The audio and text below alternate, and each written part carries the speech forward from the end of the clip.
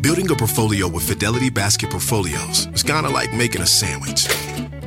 It's as simple as picking your stocks and ETFs, sort of like your meats and other toppings, and managing it as one big, juicy investment. Now that's pretty good. Learn more at fidelity.com/baskets.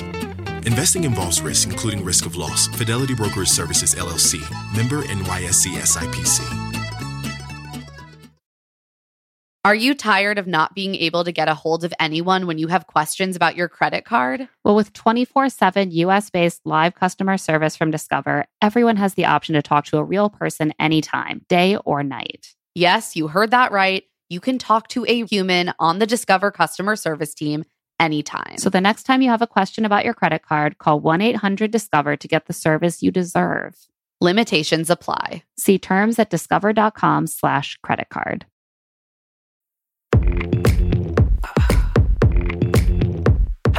Thanks, I don't need help. Just watch me love myself. That's all I want. Got what I want. That's all I want. I'm not sorry. I'm Claire Fallon. And I'm Emma Gray. And this is Love to See It, an obsessively detailed recap podcast about reality dating shows like The Bachelor and other pop culture that makes us laugh, cry, and curse the patriarchy. We can't live with these shows and we can't live without them, but we can break down every juicy moment and unpack all the weird messages these shows send us about love, sex, and dating. Stop, drop, roll. Stop, drop, roll. Fire. Can you keep up? I love it. Welcome to Love to See It, a podcast about toga parties, romantic overnight trysts, and shocking cliffhangers. This week, we've got more of the courtship and Temptation Island, plus, a little Bachelor Nation gossip to sustain us during this long trek to July and The Bachelorette. I am ready for Gabby and Rachel's journey. The well is starting to run a little bit dry. I'm like, I need a fresh infusion of direct from the source gossip. So our wonderful guest this week to help us dig into all of these things is Allison Raskin, author of Overthinking About You, out May 3rd, and host of the Just Between Us podcast. Allison, thank you for joining us. Thank you so much for having me. It's so nice to have you back. And we have a real variety of topics to discuss this time. I think it's going to be a joy. I can't wait. I had never seen these shows before, and wow, I'm changed having seen them. Yeah, welcome. So are we. So this was our first Temptation Island, and oh boy, it's really changed our whole outlook on life. But let's save that for the end. I think we're going to start with gossip, and we're going to work our way up to Temptation Island, because you can't just start with people smacking paint handprints onto each other's asses. You have to start with gossip. Let's talk about... I need more coffee before the ass painting. We're going to let our caffeine drips continue to work while we discuss some news from Mari and Kenny. Mari Pepin and Kenny Brash, who met on Bachelor in Paradise last summer. They are planning a wedding. So are they like the only couple that's still together? I'm like, no, that's not true. They're the only one that's like planning a wedding right now. Yeah. We had a bunch of engagements. Joe and Serena are still together, moving in together. Abigail and Noah, Thomas and Becca. Well, I don't count the ones who broke up and got back together. Obviously, those are fake. Those aren't real love. It's only real if you get engaged on the beach. The show. I was really powerfully affected by the breakup of Riley and Marissa, but I think they're actually the only real big breakup. Yeah.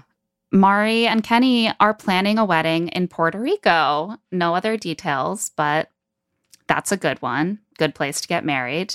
I'm so excited for them. Me too. I feel like they're both lovely people, and they found each other, and they rose to the occasion of the stress that situation must bring on them, and now they're making it happen. I feel like I was really unconvinced when they were on the show. And this happens to me all the time. Then people get off the show and I just like immediately soften to the relationship. And I want to believe in love so deeply. I'm like, please stay together forever. You're both beautiful and adorable. And I only want the best for you. I think we truly like go from being like TV critics on the show. Like everyone's relationship is a storyline that we're picking apart. And the characters are like literal characters that we're criticizing, and then they leave and we're just like, oh, you're just two people who found love in this crazy world. Like, what are the odds? And that's how we compartmentalize.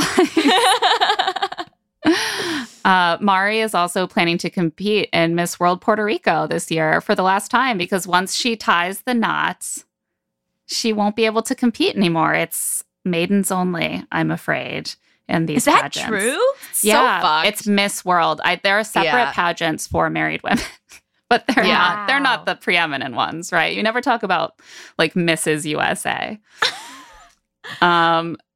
Let's talk about that other relationship I was referring to from BIP, Marissa and Riley. Marissa went on Ben and Ashley I's Almost Famous podcast recently and like quote unquote opened up about their breakup, which everyone has been like dying to know what happened because there's been a lot of shade thrown. The way that these like bachelor podcasts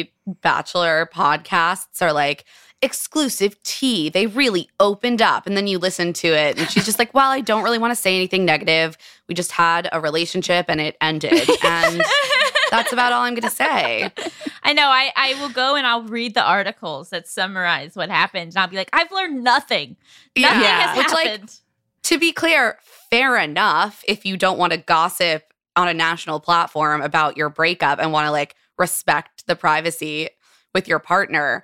But I just find the marketing of it to be so hilarious because it is literally always a fucking letdown. Yeah, it's always, and then the write-ups are always like, she shared exclusively, or like she opened up. And what she actually said was basically like, you know, off the show, you find that sometimes the relationship isn't what you thought, or like the two people are actually more different than you think. And like my insecurities about his feelings for me that you saw on the show, those continued to be an issue. It's like, okay, so basically everything we would have guessed and maybe already knew, but thank you, Marissa, for sharing. Tammy went on Bachelors in the City. Tammy, who we recently saw in a dramatic turn on last year's Bachelor in Paradise. And more recently on TikTok, declaring her official break with the franchise. Yeah, we've heard that before. Like, is this going to be a Chris Bukowski situation? I hope not. I think she needs to get away from the show. But she has been making the podcast rounds. Yeah. Do you feel like if she had stayed with Aaron, then they would have made it to the end?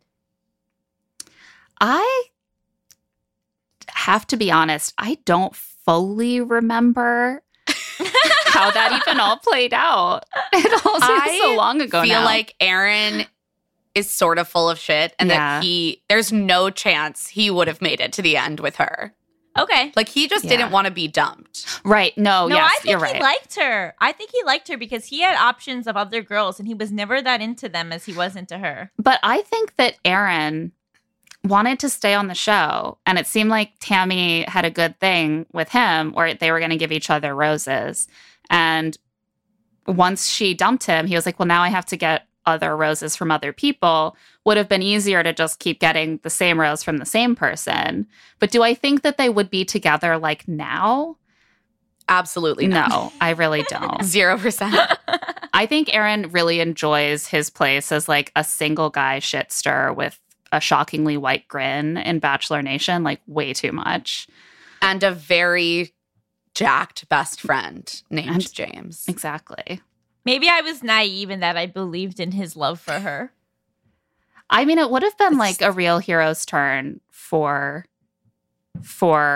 him, you know, if that, like, I would have, I was turning around on him a little bit with Tammy, but honestly, I was not convinced by how it played out the rest of the season. I don't know. Tammy is also an interesting figure. I think she got excessively villainized for the choices she made on Bachelor in Paradise, but they also weren't the most like relatable or admirable at every turn necessarily.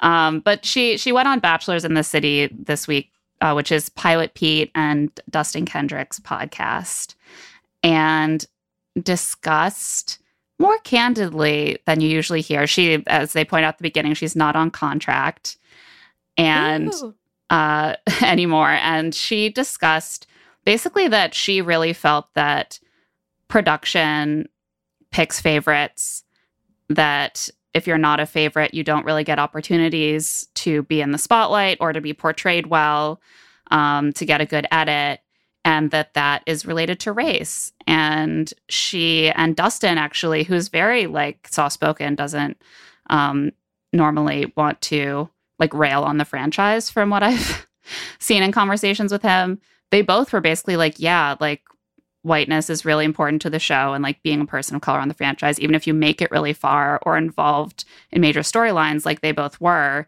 you still might not get any real screen time, and it might all be really negative. Right. No, and it's the kind of thing that is so depressing to hear said bluntly, but it's also something that I think we all know and can see. Like, you watch the show and it's just very obvious. Like, even on recent seasons where we've seen the cast be potentially, more than half people of color, then you look at the screen time, like Bachelor Data does a really good job of compiling the screen time. And especially at the beginning of a season, it'll just be like all blonde women, like in the top 3 slots of screen time, despite the fact that the season is like 55% people of color. Shanae had the top screen time on Clayton's season until like episode 9 or something. Right. Because she got so much before she left, which is really, really impressive. But yeah, and then Pilot Pete talked a great deal also about how the show doesn't like him, and he's not sure why. Oh my God. He said that in the same conversation as the discussion of race. He's like, I can relate as a... I don't... It was an interesting conversation, but also relevant. Pilot Pete's brother just got married. His brother Jet and Jack got married this weekend. A little almost Bachelor Nation gossip. Because I follow Dustin on Instagram, and Dustin and his girlfriend, who are very cute together, were at the wedding, both looking extremely beautiful. Yeah. It's not really gossip, but I just think nice. Dustin is a nice and beautiful man. I think gossip can be just nice. Yeah, you saw them nice. somewhere and they look great. That's gossip. Yeah, why should we only have to say negative things behind people's backs? I agree. On a podcast? I agree. Just compliment everyone. This is very small, but I thought it was funny. Becca Kufrin was doing a sort of an IG Live Q&A with her followers, and someone asked if she would ever be friends with Katie. And Becca just dodged it very cheekily by being like, oh, my actual non-Bachelor best friend is Katie, and her birthday is this week. Yay, Katie. And I think we all know that this was a reference to the fact that Becca and Katie Thurston are in something of a public feud, because Becca is now dating one of the quote-unquote villains from Katie's season. And Katie publicly posted during her 12 days of messy, like Taylor Swift bonanza, she posted that Thomas's song was I Knew You Were Trouble. And Becca unfollowed her thereafter. It's the most hilarious. It's like hard feud. to even explain. It's like, how is this a fight? Like... I guess maybe Becca is coming from the place of like, anyone who thinks negatively about my boyfriend is someone I can't have in my life. Yeah, I think it's like Thomas got pretty pilloried for his time on the show, and that like followed him to Paradise. And it seems like they have really come together and as a team, and they're like, we are not letting negativity into our orbit. It's interesting because Becca is in an unusual position here. The Bachelorette clan is like their sisterhood, right? Like the Bachelorettes like stand up for each other. They're buddies, or in theory. But because Becca was the first former Bachelorette to go on Paradise, she actually ended up in a serious relationship with a guy who was a contestant on another Bachelorette season. And like, have we ever seen that? It creates this new complexity in their relationship, in the sisterhood of Bachelorettes. I'm honestly just shocked that she even chose to address the question. Like, she clearly was like, I want to throw a little bit of cheeky shade right here. Like, very directly. Well, Katie dated Blake, who had dated Tayshia and Claire. That's true. And I wonder how that would, but Tayshia like introduced them and was like, this feels great for you guys. Tayshia and Claire didn't really like Blake. Yeah. And that's something that actually has happened before. Although I think Blake was the first time that the Bachelorette in question ended up with the guy. That like the new Bachelorette will meet the old guy, and the previous Bachelorette will be like, oh, like he wasn't for me, but like he's such a good guy. He really believes in love. And like, yeah, it's almost like they're like wing womaning. And that was not the situation, because Katie was like, Thomas, you are unkind and a liar, and like you suck, and you need to go home right now. And that is not quite the same as being like, Becca, girl, like Thomas wasn't for me, but maybe you two could be a thing. I don't know. It seems like a relatively small slight. Yeah. But I guess do they still not follow each other? Honestly, if I were Katie or Becca, I would be like, let's make up in private and just use this so that Bachelor podcasters have some shit to talk about for the next 2 years. Yeah, I hope that they are both in on this. I want them both to just be happy and drama-free.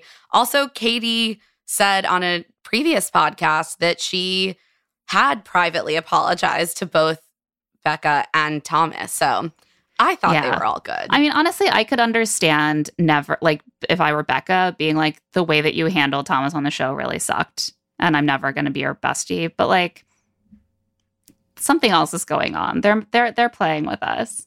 I also don't understand why more people don't utilize just the mute feature on Instagram. Because you have to send a message love that everyone knows. I guess, but I love to mute. I'm just muting people left and right, and nobody knows. Oh, same. I've muted a very prominent Bachelor person that I don't want to unfollow, and no one will ever know who it is, because I still follow them. The real tea that we wanted on this podcast. Who has Claire muted? Everyone's dying to know. Yeah, I was like, someone will notice if I unfollow. Yeah. No one will notice. Do you feel like Thomas deserved to be villainized the way that he was? No. Me neither. During the show, I was like, I don't understand what's going on. I was like, this seems like a really outsized reaction. Yeah. Right? I was like, is something happening that we're not seeing? Because like this kind of like bumbly guy being like, yeah, I've thought about being the Bachelor. Like everyone was like, you're the devil. Yeah. And then it followed him to Paradise. I know. Aaron was like, he's evil. He's an evil man. Like, what? What? Insane. It was so weird. Yeah, it was a very bizarre episode. Probably we can mostly blame Aaron for that. Another testament to Aaron's influence. This is more a little Bachelor industry gossip. Bachelor Live San Diego was canceled. Yeah, they just like sent out a last minute alert to everyone who had bought tickets being like, your refund is on its way.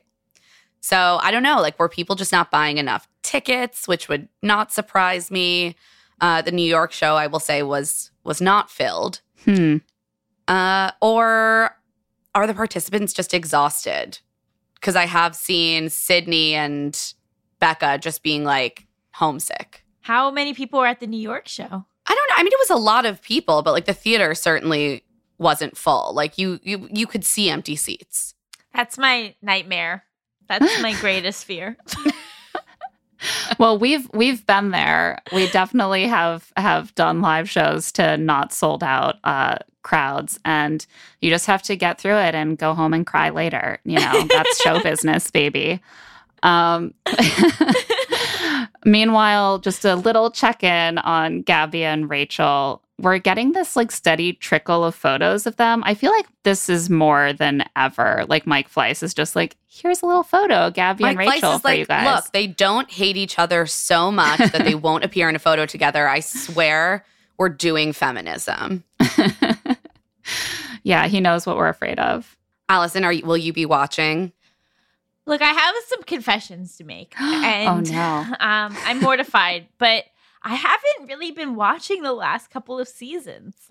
Oh, that's fair. Yeah, I And, respect that. You're not alone. I don't know what's happened to me. I used to be ride or die. It was like the highlight of my week. And I just kind of have burned myself out. And I also think I'm just like the fact that no one ever ends up together is grating on me. Yeah, I actually didn't used to bother me as much, but I feel like it's starting to undermine the concept a little bit. That they're deluging us with so many seasons that end catastrophically. Totally. And that's why like I still am going to watch Paradise, because I feel like actual couples come out of Paradise and it's like fun and interesting, and like the editing is still like silly, but just like Bachelor and Bachelorette, I just like it hasn't hooked me lately, and I feel like I've lost a part of myself, and that like I'm not as in the know anymore, and I've lost my community. Bachelor Nation is a real, There are other communities. a community full of joy and also pain. Yeah. So Although, Gabby and Rachel set sail this July, maybe you'll come back fresh after a nice long break. And That's I true. personally feel reinvigorated by the two of them. There definitely has been some exhaustion, but I'm glad they're giving us a break and an opportunity to really consider what we're missing. Yeah. And that's all the gossip we could round up this week. So let's take a quick break and we'll be right back to talk about The Courtship episode 6. Can you keep up? I love it. This show is sponsored by BetterHelp. Sometimes there will be something that is just like nagging at me, bothering me about something in my life, and I just swirl it around and around and around in my head and don't quite know how to address it. And something that can really help me sort that through and like take action is therapy. I completely agree. I've been really stressed lately because I've just been getting sick over and over again. And before I know it, I'm feeling a lot of emotions and I don't even connect where they're coming from with the actual origin. We all carry around these stressors, right? And when we keep them bottled up, it can start to affect us negatively. Therapy is a great safe space to get things off of your chest and figure out how to actually work through whatever's weighing you down. If you're thinking of starting therapy, give BetterHelp a try. It's entirely online, designed to be convenient, flexible, and suited to your schedule. Just fill out a brief questionnaire to get matched with a licensed therapist and switch therapists anytime for no additional charge. Get it off your chest with BetterHelp.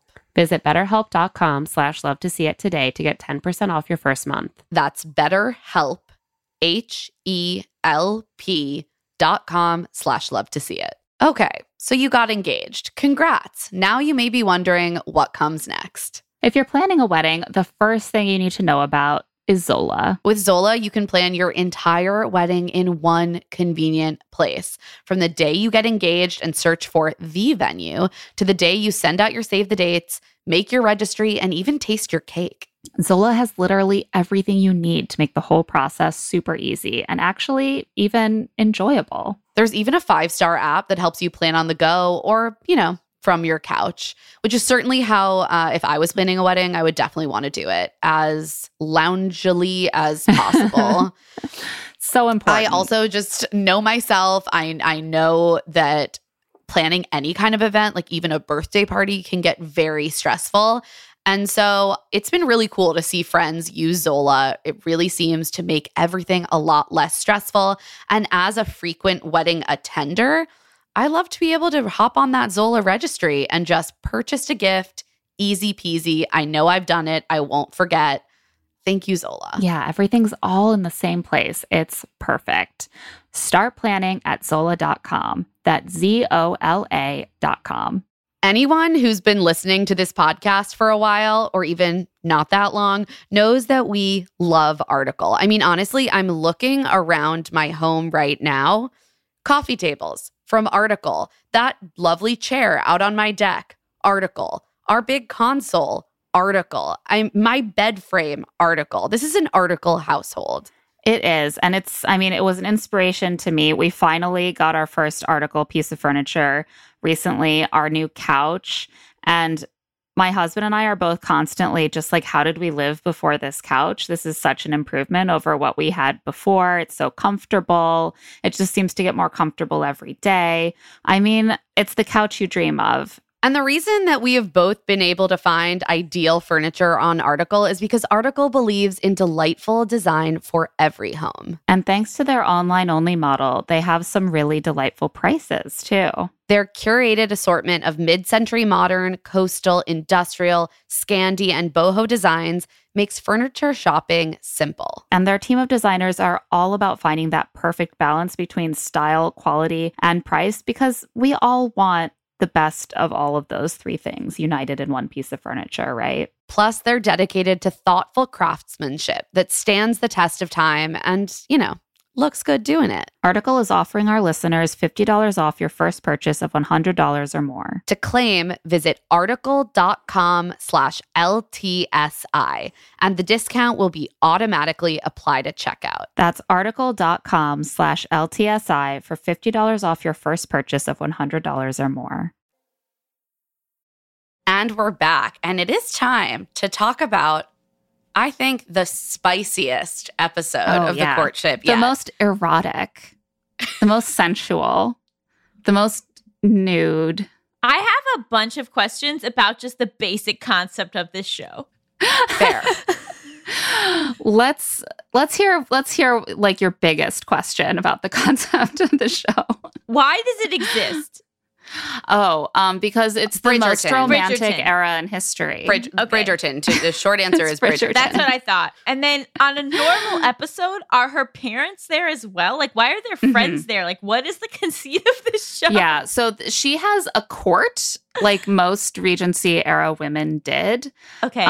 It's just a personal court of family and friends who are there to accompany you on your journey to find a husband. So her parents are usually there, her sister is usually there, and her best friend, Ms. Cleary, is also a fixture. And then her parents, I guess, left so that she could have sex. Like, that's like mainly was my takeaway from this past couple episodes. And they don't waste any time. I mean, Mr. Chapman, who has been kind of a dark horse. He's been there. There's an attraction, but hasn't really had much time. He's had enough of that. He's ready to He's ready to break out of the pack and make a run for the leading pole, or whatever you would say. And so he sneaks in a footman's livery with breakfast in bed for Ms. Remy one morning. I think this was a great move. Yeah, it was smart. So before that, he wasn't the clear front runner? No. Oh, interesting. Because I'm coming in blind. I'm just watching. Yeah, no, this is good. I like this energy. So I thought he was the clear front runner, but he wasn't. No. It's a front runner move, his turn. Right? It Wow. takes the confidence of a front runner usually. It takes like a Courtney Robertson to be like, I'm going to sneak in so that we can hook up. But he was just like, I'm tall. I live in a van. I used to play football. Like, what gal wouldn't want me to put on a footman's livery and sneak into her room at 7 a.m. while she's gossiping with her best friend? And he's right. It really works. Ms. Cleary should leave or ring for a maid to immediately summon an appropriate chaperone because they're both unmarried. Neither of them can chaperone. But instead she leaves so they can hook up. That's a whole rule of the show? It's a rule of the Regency. Like a single, an unmarried lady can never be alone with a gentleman. She has to have a married woman or a man with her to chaperone at all times. Okay. But then at the Or else she'll be ruined. She'll be ruined. Okay, no, right. Definitely. Right. So as of now, Ms. Remy is officially ruined. And no one seems to care. Like, what are the stakes here? You know, like, we're supposed to be doing the Regency. No, this is why I love this show, because it truly is just like The Bachelor, But if they were wearing Regency outfits, Yeah. It seems like it to me personally. Yeah. that is what it is. That's They literally basically were it. like, Bridgerton was very popular. How do we Milk it. do that? They have to have Ms. Remy because they spent the whole time being like, dating using Regency rules and customs is the only real way to find love. Like, and the modern world doesn't allow for this. And so when they completely toss out the whole rule book here, they have to have Ms. Remy sit down and be like, I know this wouldn't be allowed in the Regency, but I'm a modern woman. So I actually am going to not do the Regency thing. I'm just going to have sex with the hot guy that I want to sleep with now. And I respect that. I do too. I also but love the that they concept had- suffers. I love that they had to like find a reason that they were going to have just like a big party where they got really wasted And naked. and naked. They were like, okay, what's the justification? A bacchanal, Yeah, obviously. A bacchanal. This is something they will tell you like to the death. This show is rigidly based on Jane Austen. A bacchanal has never appeared in any Jane Austen novel that I've ever read. And I don't think that it was the most standard event. But it does get them all stripped down and pouring wine into each other's mouths. And that's what reality TV demands, I would say. Also, like, there's a reason they didn't have naked parties in the Regency, and it's because it's cold in England, and they are all freezing in their little costumes. This looked so uncomfortable. I was like, no wonder they're downing champagne. It's the only way to like feel any warmer. Yeah. Like Miss Remy is out here like in a bathing suit with a gauzy sheet draped over her, and Yeah. it's probably 50 degrees and windy. That is miserable. I have a question. Are any of the contestants, do they ever flirt with her best friend? You know what? That is a great question. You should watch, is it episode 3? Episode 3. Yes. There was a chiseled jaw, blonde haired suitor named Idiot. Mr. Safa, who made a strong play for Ms. Cleary, and it did not go well for him at all. It got him ousted. Yeah, Yeah, because Ms. Cleary immediately was like, ousted. Ms. Cleary was like, Mr. Safa hit on me, and he said he's not really into you, so you should probably send him home. And Ms. Remy was like, yeah. So I think that will not happen again. Yeah. Sent a strong message. I wonder though, what if the best friend falls in love with one of the contestants? See, I think they should have leaned more heavily into this for the drama, but I do also think that they're genuinely very good friends. And we talked to Nicole on the pod, and she was very much like, that is a conversation that I explicitly had with Tessa before she agreed to do this. Like, they were all very clear that like there is a mission, and that mission is to find Yeah. Nicole love and no Do one I else. think that production should have tried to ruin their friendship for the drama? Yes, but they didn't. And I choose to admire the strength of their friendship. That's a beautiful thing.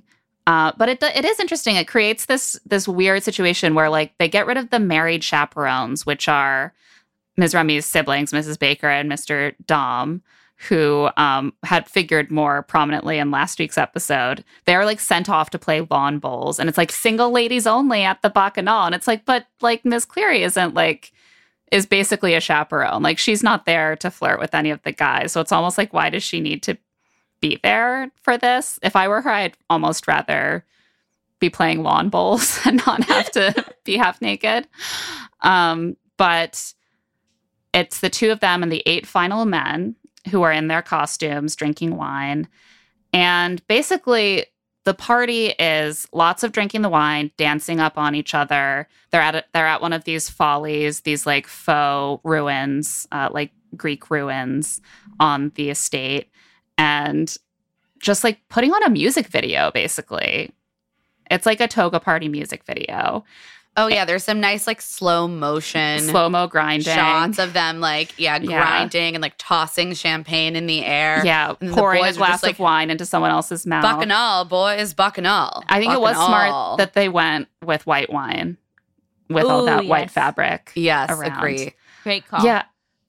Can we just briefly say, like, what do the guys think Bacchanal means? Because for the rest of the episode, they just greet each other by being like, Bacchanal. I mean, boys. we do see one of them say, like, a bacchanal, that's a bachelor party. So I don't think they really are aware of what bacchanal means. Do they But think they it's know just, it's fun. it's like a greeting and it's also It's just a party? a good old time. Something I'm confused about is it's clearly a ripoff of Bridgerton, but then the narration is a male's voice instead of a female's voice. But it's like that same, like, sort of like dry wit, right?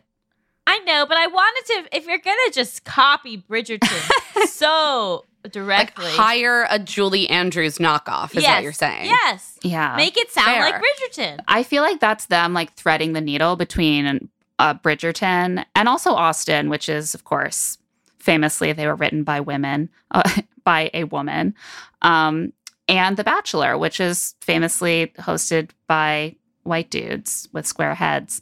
So they're like, what we need is like a white dude with a square head And a British accent. and a British accent mhm. and giving some sort of snarky commentary a la Lady Whistledown. And we'll have that perfect alchemy. Should we discuss the poetry? Oh, God. I refused to write any of the poetry down. I thought about it and I was like, none of this deserves to be written down even in this Google Doc. The men have to I prepare will not poetry publish these words. and recite love poems to Ms. Remy on the steps of the Folly. If you were in this scenario, would you go for sincere or would you go for humor? I would go for humor, for sure. Oh, yeah, same. You have to, right? Most You of them have to. don't. No, they really go like very earnest. One of them's like, will we find love in this vast expanse under the gaze of true romance? She's like, wow. it's so Honestly, deep. Thank ambitious you. to rhyme expanse and romance instead of like love and dove. I think That's artistry. the most like interesting one I remember that was earnest was Mr. Chapman's, because he does a whole thing about van life in his poem. He's like, I'm going to learn to drive with my left hand so my right hand can hold yours in mine or something. And she's like, I'm like getting physically Lincoln. uncomfortable Yeah. as you're even just alluding to it. He's really selling her on van life. He's like, I'm gonna he hold lives your in hand. a van? he lives in a Yeah. van. He's one of those. And is he like constantly moved throughout the country or he's in a Mhm. van in one place? Moves through the country. He's like in a Honda Odyssey. He's driving to different. He's like that guy who's posting Instagrams of a sunset with like, a self-deprecating little caption that's just like, stopping for dinner, and How is that It's just- self-deprecating? I don't know.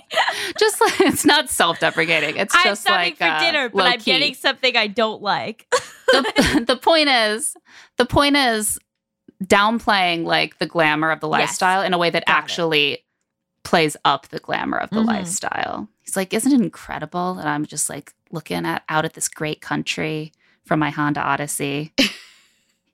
I don't know. This contextualizes so much of what I saw happen. Yeah. So that's Mr. Chapman. Mr. Mumbrey, I think, is the only one who goes really funny or like tries to go really funny. And he seemed embarrassed, but I was like, no, you did the correct thing here.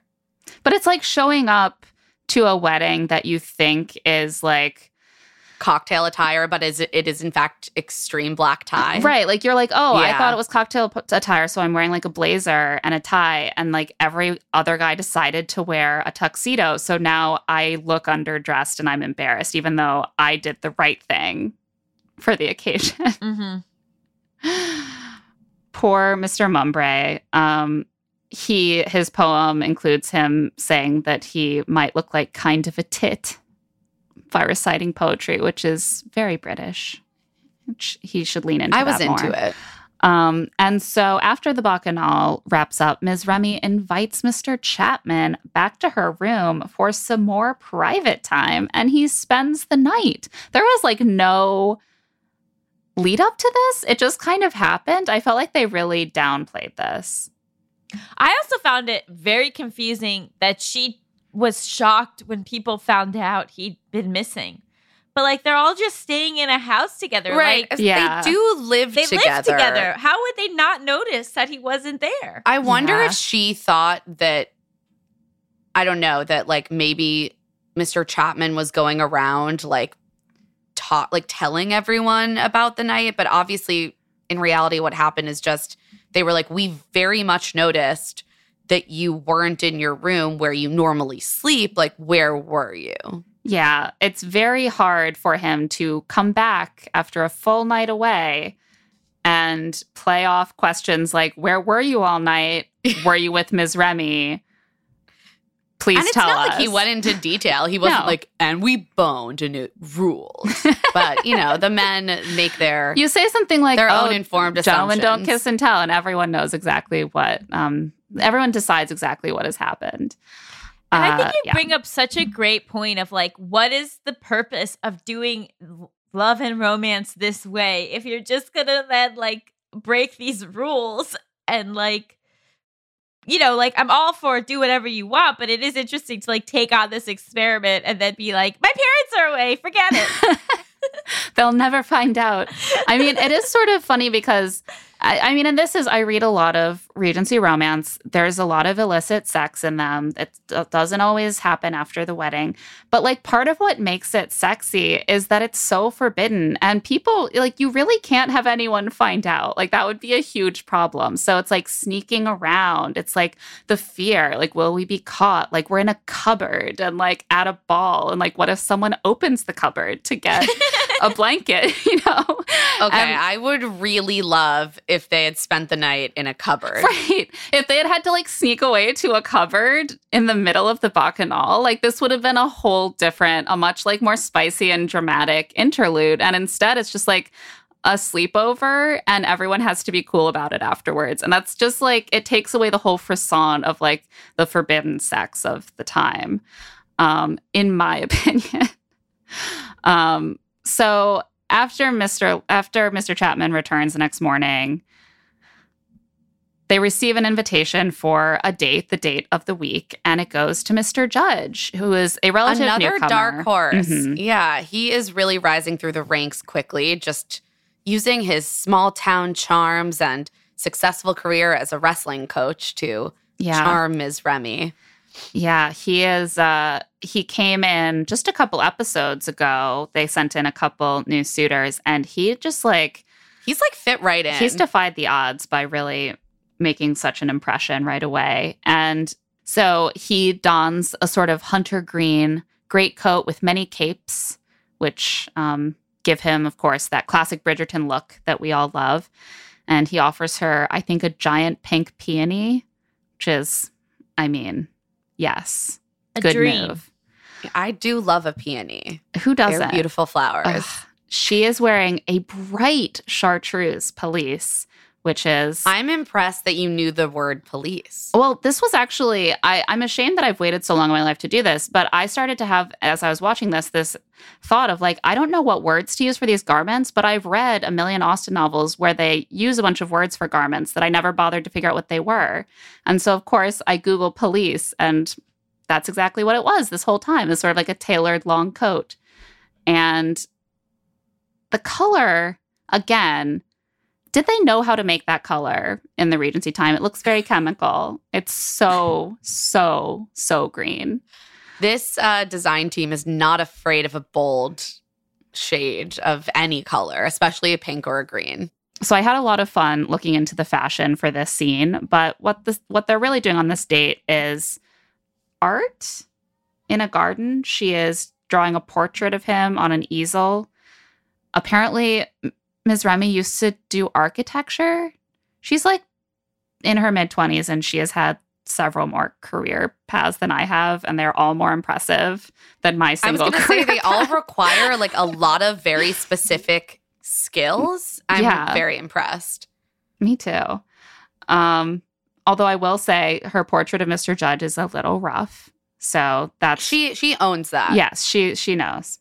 I mean, if I was tasked with painting an accurate portrait of someone, on television, like that's a real nightmare. Mhm. I probably would have just like gone with a stick figure and then painted like flowers around them or something. Because Yeah. I feel confident that I could paint some petals, a few stems, some leaves. Maybe It's I've more just my been wheelhouse. watching too many Netflix-style reality dating shows. But whenever they usually have an art date at the end, they turn around their self-portrait and it's like a smiley face. And then there's like a surfboard next to it and like a rocket ship and like a dolphin. And they're like, this represents me.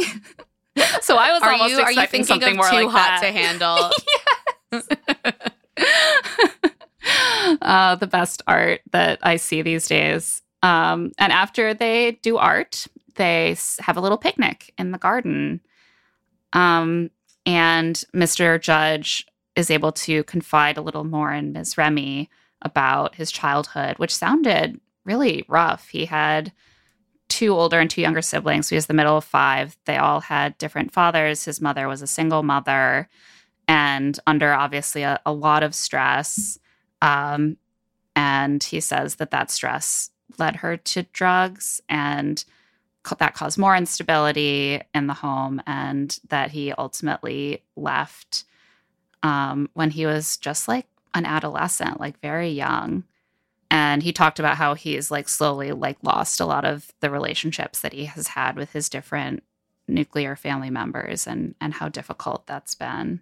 Yeah, it sounded very rough. And Ms. Remy, as usual, does a really great job of really making him feel heard and seen. And she's very empathetic and she gives him a hug.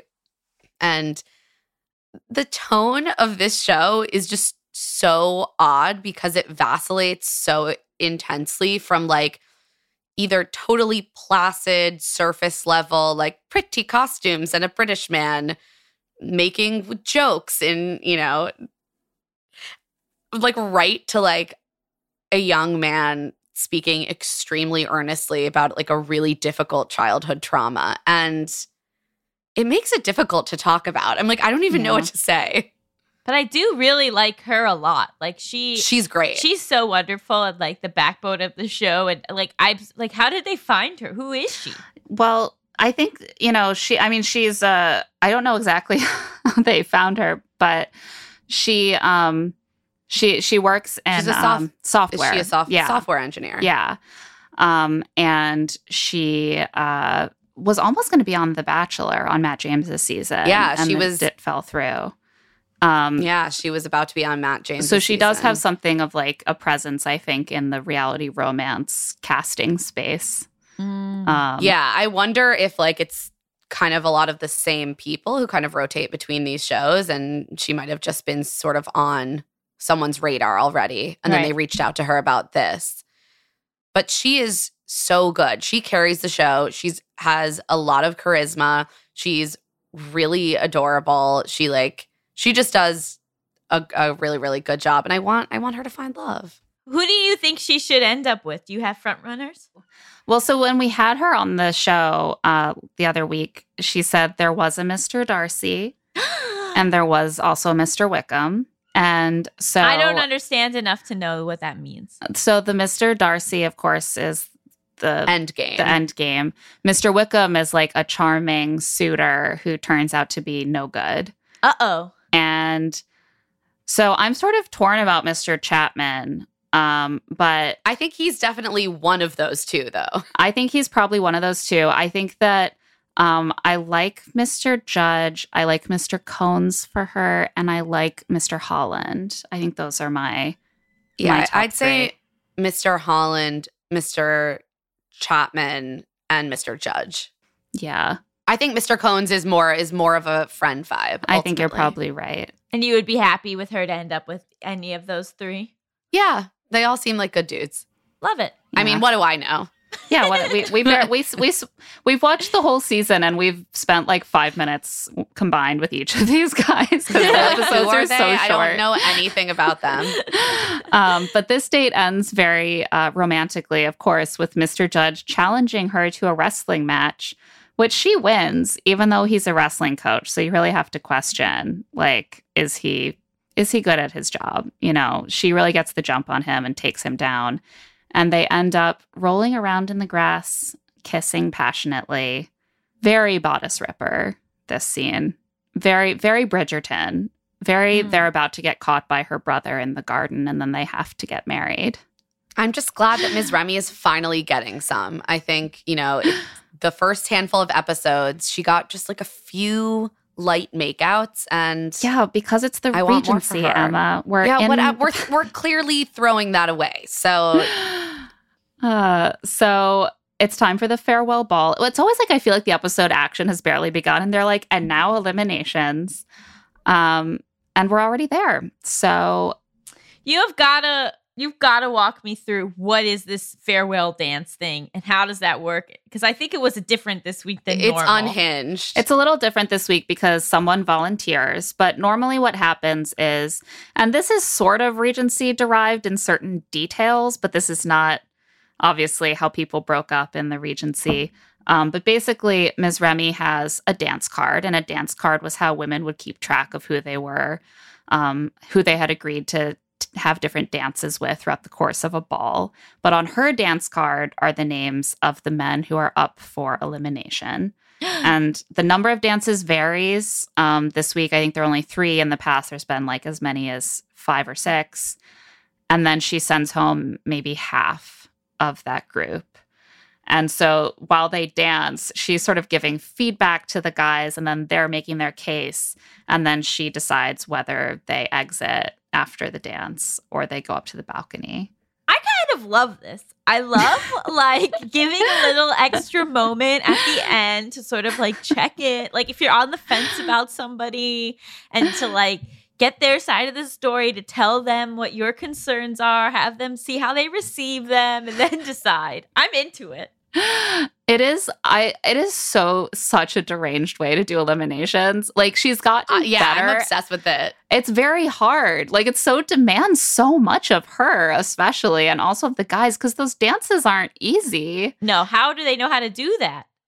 The coordination is what I find most impressive. I'm like, they learned this choreography and then they have to either respond or deliver some constructive feedback while doing it. And I think, I don't know, all meetings with your boss should be done over a Regency era dance. Where you're just like, Bill, could you come into my office for a second? Yeah, we'll be doing the quadrille and we'll be having your mid-year review. You're pressing your palms together and moving in a slow circle. And he's saying, like, you really have to focus more on hitting your OKRs and not get distracted by being too perfect on these smaller details. And you're like, yes, of course. Little hop. Like, I will focus on that next quarter. And she's got like the first few episodes, it was like everyone was panting, trying to keep up with the dances while also talking. And it's gotten a little smoother. But this was an exciting dance card because, of course, Captain Kim volunteers to be on it this week. And it turns out he would have been on the dance card anyway, along with Mr. Mumbre and Mr. Bokikio. Now, I want to ask you, Allison, do you think that Mr. Bokikio seems like a major player at this point? Oh my God. Which one is that? Okay. He's the one with the strong Staten Island accent. So she basically, is he the one where she was like, you need to put in more of an effort to talk to me? Yes. That's usually what she says, to be honest. That's usually most of the feedback. But yes, that is the case. Mr. Bokikio has been the strong front runner throughout the season. Okay. Yeah, I got the sense that she liked him, but felt like he wasn't trying enough, which is something that interestingly happens in these shows. And I actually think that it uproots the power dynamic, right? Because when you have this show where it's one person who gets to pick between a bunch of people, you clearly feel like you're in the position of power. But as soon as somebody isn't paying enough attention to you, the power dynamic, like it's a way to kind of get the lead to like be more interested in you than maybe they would be in other situations. Ding, ding, ding. And that's something that he has been, I think, perhaps consciously deploying. Like he has had conversations with her where he said like, I don't know, like, I could fall in love with you, but I need to see that you're really in this with me because this is also about me. And like, you know, just trying to subtly shift the center of the experience to like him and whether she's impressing him enough. It's interesting. He's sort of faded into the background this episode. And so she's definitely responding to that. And she's like, I felt like you didn't make an effort this week. And he's like, yeah, I'll definitely try harder to make memories with you going forward. And she says, I want to know you're going to fight for me. And he says, fair enough. Meet me halfway. I hated this. Yeah, he says, meet me halfway. He sucks. Yeah. Also, he said it like he like whispered it to her, right? Yeah. You think you're going to hear something romantic whispered in your ear. And he's like, you need to pull your fucking weight in this relationship too, lady. He is allowed to stay despite being a total brat during this. I thought his attitude was not impressing me. I couldn't tell if he was just a shy person. And if he's shy, then that recontextualizes it. But if he's not, then yeah. And on a previous dance card, he like took a very different approach and basically kissed her and like turned it into a whole like romantic scene. Mm-hmm. And so it was striking to see him take such a different approach this time. Well, maybe he knows that she spent the night with another guy and that's changed his feelings a bit. He's soured. Yeah. He wouldn't be the only one. Mm-hmm. Because Captain Kim tells her during their dance that he heard about what happened and he can't do this anymore. And he's like, I have feelings for you. I want the best for you, but I can't stay. And like, you know, don't apologize for enjoying your journey. And I hope you find love. But like, I'm just too broken because of how my ex-girlfriend, you know, got back with her ex while I was in boot camp and didn't tell me. And I hated this. Nicole gives him his bracelet back. He's the only one who leaves. Mr. Mumbrey also stays. Yes, thoughts on Captain Kim bringing this up during their farewell dance. I hated it. I just hated it. It's like, I don't know. Yeah. I think he thought he was not shaming her. But so why bring it up? Right. I think what he could have said is like, emotions are getting too intense. This just isn't the right atmosphere for me.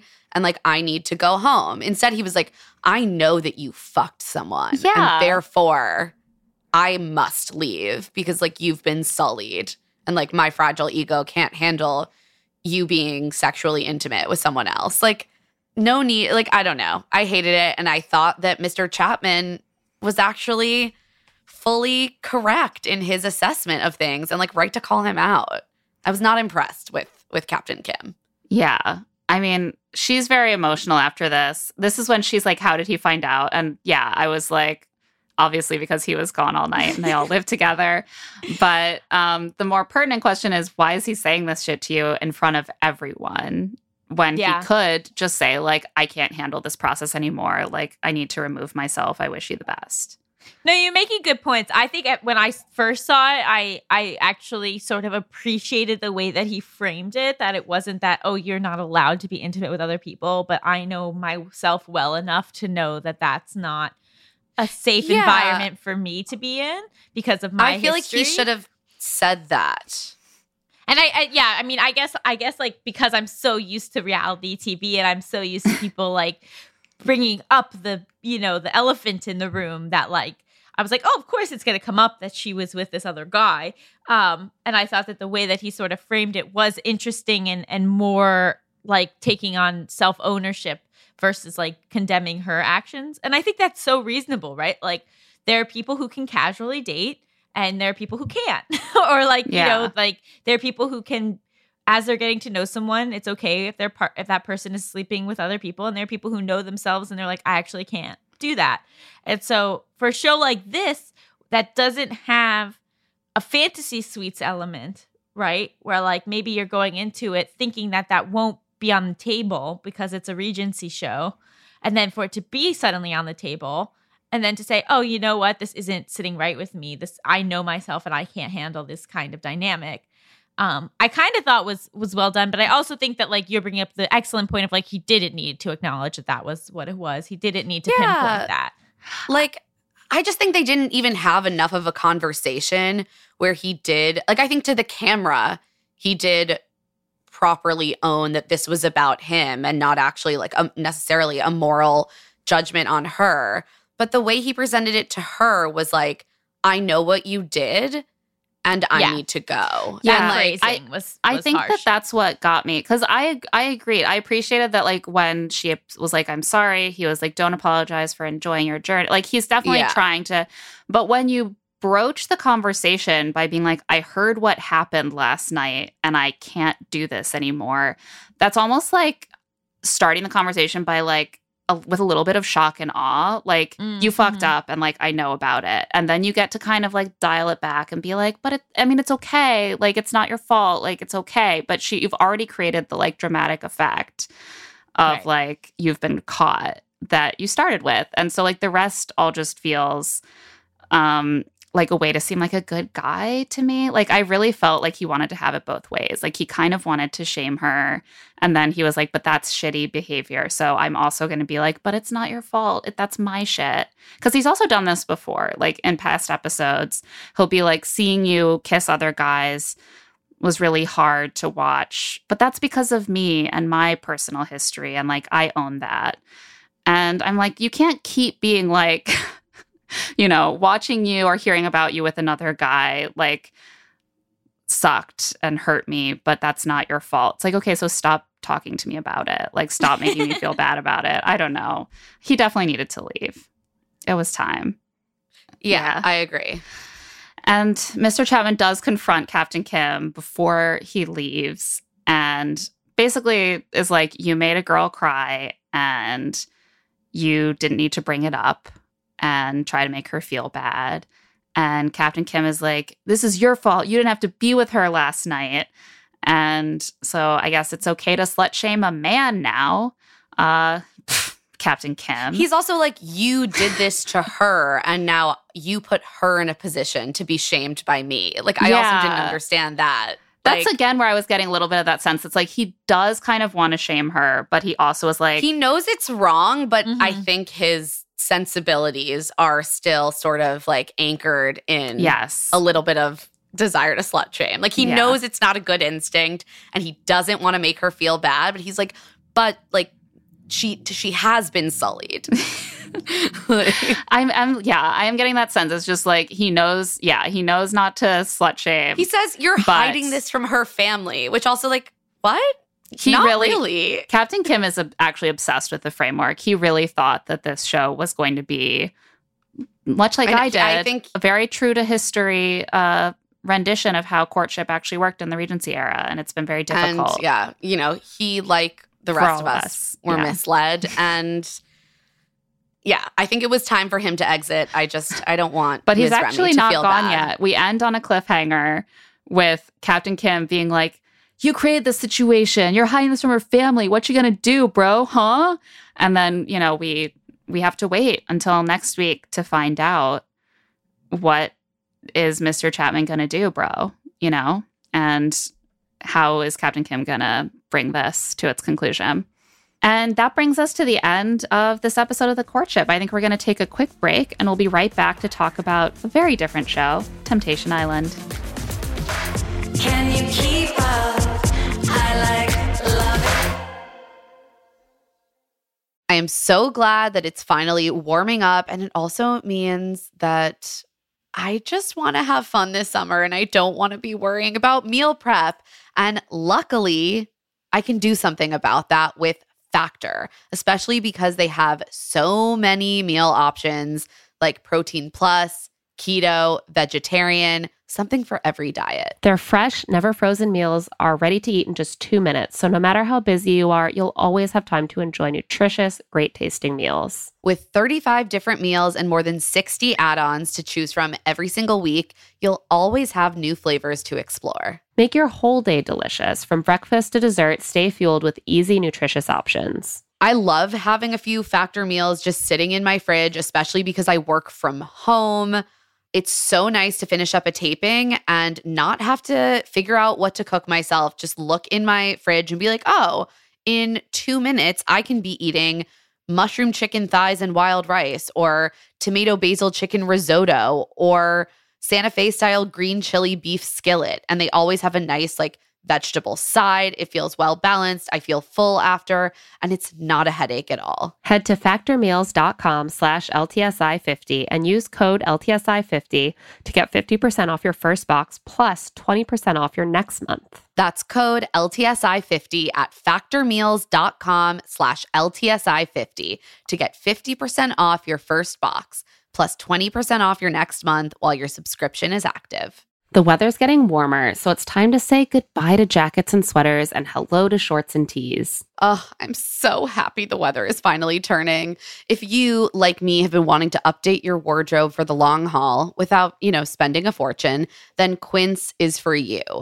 You can build up a lineup of timeless pieces that will keep you looking effortlessly chic year after year. Like premium European linen dresses, blouses, and shorts from $30, washable silk tops, timeless 14-karat gold jewelry, and so much more. And the best part, all Quince items are priced 50 to 80% less than similar brands. By partnering directly with top factories, Quince cuts out the cost of the middleman and passes those savings right on to you. And Quince only works with factories that use safe, ethical, and responsible manufacturing practices, as well as premium fabrics and finishes. I love Quince for all these staples. I mean, linen is my favorite summer fabric. They have so many amazing linen staples.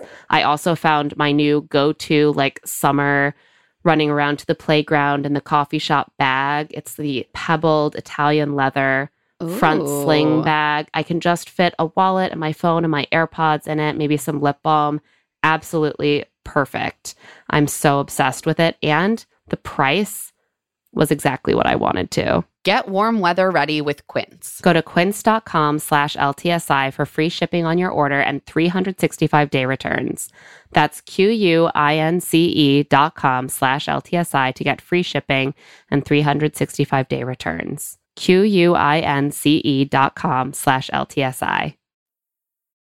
And we are back. And we are really taking a sharp turn from a show in which just the idea of two people spending the night in a bed together forces someone to leave the show, to a show that is predicated on ass painting parties and everyone hooking up with each other. I will say there were some common themes. Both episodes this week had toga parties. Both episodes, bacchanals, if you will. Bacchanals. And both episodes had narratively meaningful overnight trysts. So in a way, it's just the same. They're one and the same. Love is always the same in any century. And we actually come in to Temptation Island often at a very emotional time because they like to end at bonfire night and then come in as everyone's filing back into their villas, shaken to the core by having just seen their partner have sex with someone else. And that's where we're at the end of last week's episode. Hanya saw his partner Ash literally having sex with one of the guys. They literally just show the video. I still can't get over that. And so he's in tears. Edgar is also in tears. I loved the contrast here because we saw all of the men return just stricken, and the women are wow, I feel free. Yeah. The men are all completely heartbroken, and the women are just finally confirmation that my boyfriend sucks and is garbage and I can move on. Can I ask some questions I should know the answer to? Oh, yeah. Why do people go on this show? Is it? Oh, that's my main question. I'm still trying to figure that out. That's been a frequent topic of conversation. I think that one thing we see with these couples is that for a lot of the women especially, it is a sense that their partner can't be trusted. And so they kind of want to be able to watch them cheat.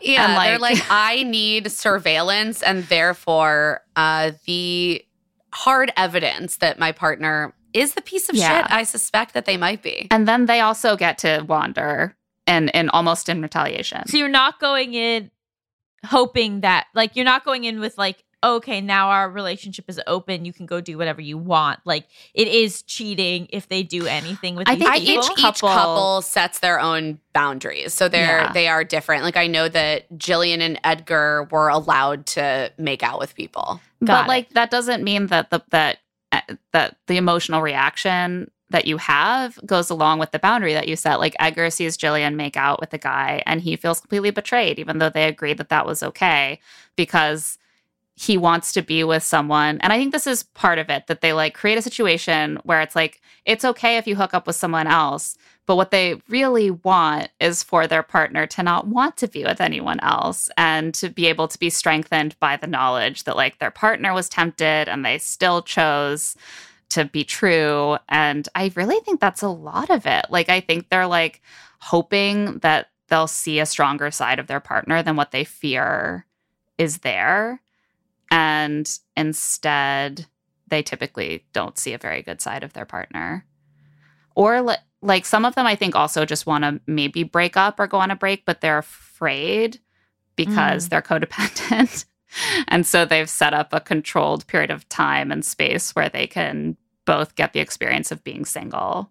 And then at the end, it's not like, and now we leave engaged. It's just, and now we leave as a couple as we entered.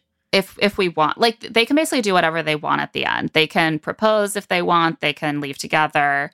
They can break up. They can choose one of the singles to leave with instead. And who are these singles? Why are they there? How'd they find these people? I don't know. It must be hard to cast for now, I feel like, because if you want to go on a dating show, you can go on plenty of dating shows where you're not competing with 11 other women for men who already have partners.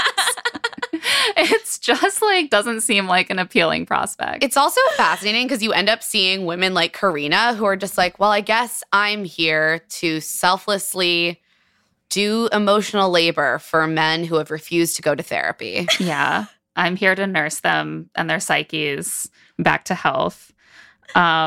Yeah, it's an interest. Or then there are people like Trace who are just like, I refuse to acknowledge that these men came here in relationships. The other women do not exist, and that is my right. Yeah, so they just had a bonfire actually where a lot of bombshells were dropped. And Edgar is now basically like, I'm done with Jillian. He's like the soft, sensitive romantic of the men. He's like, I want to build a future with Jillian. He's 23 and she's 21. Just going to note that. He wants to write love poetry for his partner. He's just very like soft. And now he's seen her make out with Tommy, a hot firefighter. And he's like, I don't know who that person is. She's betrayed me. I don't even know her. I wish her the best life. Like, she is dead to me, basically. I don't know. Yeah. This week really put me off both Edgar and Lascelles. I was like, maybe I hate all these men. Maybe I hate them all. Some relevant context also for Jillian is that he has cheated on Jillian in the past. What? Not on the show, before they came on the show.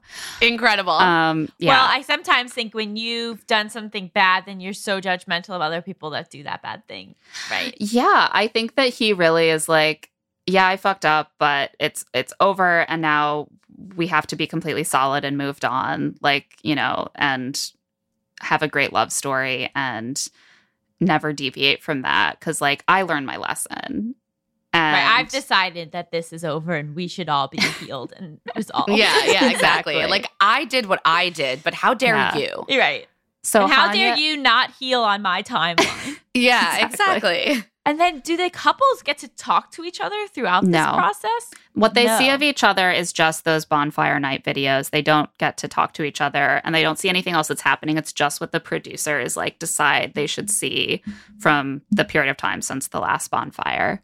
Oh, because they kept being like, she lied to me. She said that nothing had happened. So it made it seem like they had been talking to each other. But they again, this is why I'm kind of out on Edgar, because that didn't happen. Well, yeah, I think that Edgar, for example, they will like kind of lean really heavily on like what they said the last time they saw each other. So like Jillian got really emotional when they parted ways to do this and was like, I don't have a connection. I won't have a connection with any of the guys like I have with you. I don't want to lose you. Like, you're the only thing that matters to me. So like they will kind of like reach back and be like, and then they made out with someone else. So I guess I don't know. They're all on their own, like sort of separate emotional journey, which is interesting to watch these like parallel things unfold where like one of them will be like, well, he doesn't give a fuck about me, so I'm going to do whatever I want. And meanwhile, the guy's over there being like, I want to marry her, and like sobbing. There's no communication of where the other person's at. So, and speaking of which, Hanya is like having a full breakdown because he has like decided that he doesn't actually want to do this anymore, that he definitely wants to marry Ash, the person he came in with. And Ash is like, Hanya has been badgering me for the longest time to have an open relationship. And I'm sure Hanya is like doing whatever Hanya wants as Hanya does. And I finally get to like explore what I want. And so they are going in a totally different direction from Hanya during this time. Hanya's like weeping after this bonfire night. He's like, fortunately, there are all these hot women in crop tops to comfort me, but like it's not even cutting it anymore. I need to be really alone. Just gotta like give it up to Karina, the therapist, who is just again doing the fucking work out here being like, Hanya, you're upset that Ash had sex with someone else. What about all the times you did that? I love that. The many times. How, yeah? Yeah. Oh, and also Ash isn't aware of how you feel because you have not spoken to them. So, yeah, why don't you just think about that? And we'll come in for our next session tomorrow during the date. Yeah, she's like, what are you going to do next time you have these feelings, Hanya? And I will say to Hanya's credit, which I don't give him much of, what Ash actually saw of Hanya at this past bonfire night was Hanya admitting that he had repeatedly throughout their relationship cheated on Ash and lied about it. And I will say that to his credit, he's like, I would be a hypocrite to be mad at Ash for doing this. Yeah. Because I have been so unfaithful and so shady about it. It's incredible because Hanya just started so low for me that like he can only kind of move up. Like he was such a shitty partner. So like any realizations, I'm like, well, I guess that's positive. And then some of the other dudes, they have further they're to tanking. fall. Yeah, they have further to fall. The women come back to their villa, as we mentioned, just so beaming. But I do feel like it's pretty forced. I do feel like the women are doing more performance of cheerfulness, which I think is interesting. Like the men come back weeping, ready to be embraced by the women in bikinis, and the women come back like smiling ear to ear, being like, yeah, so Edgar was like saying to the camera, like, leave me the fuck alone and cool. Never talk to me again. And her like in the house boyfriend Tommy is like, and how did that make you feel? And she's like, yeah, I don't know. And it's like clear that she's like kind of gutted, but she is smiling ear to ear. It's almost like there's a comfort in just like acting cheerful for them or something. It's like, he can't take my smile. Although I do think Ash might actually be happy because Ash got confirmation for the first time that Hanya's cheating on them. And now they can just move on. They're like, yeah, I'm Ash done. seems done. Ash seems like free. Ash is free and relieved. And I get it. Like there must just be such a relief at being like, I was sort of in the position to wonder if I was crazy, but I wasn't. And fuck you. I continue to love their dynamic with Taylor because Ash is just so romantic and extra about their relationship and will just be like pouring their heart out to Taylor about their heartbreak. And like you can see every emotion written on their face and the tremor in their voice. And Taylor's just like eating a green apple, like chewing, like, that's great, babe. Yeah, no, that rocks. Way to go. Chomp, chomp, chomp. I'm like, this is the ultimate himbo and like the ultimate romantic heroine.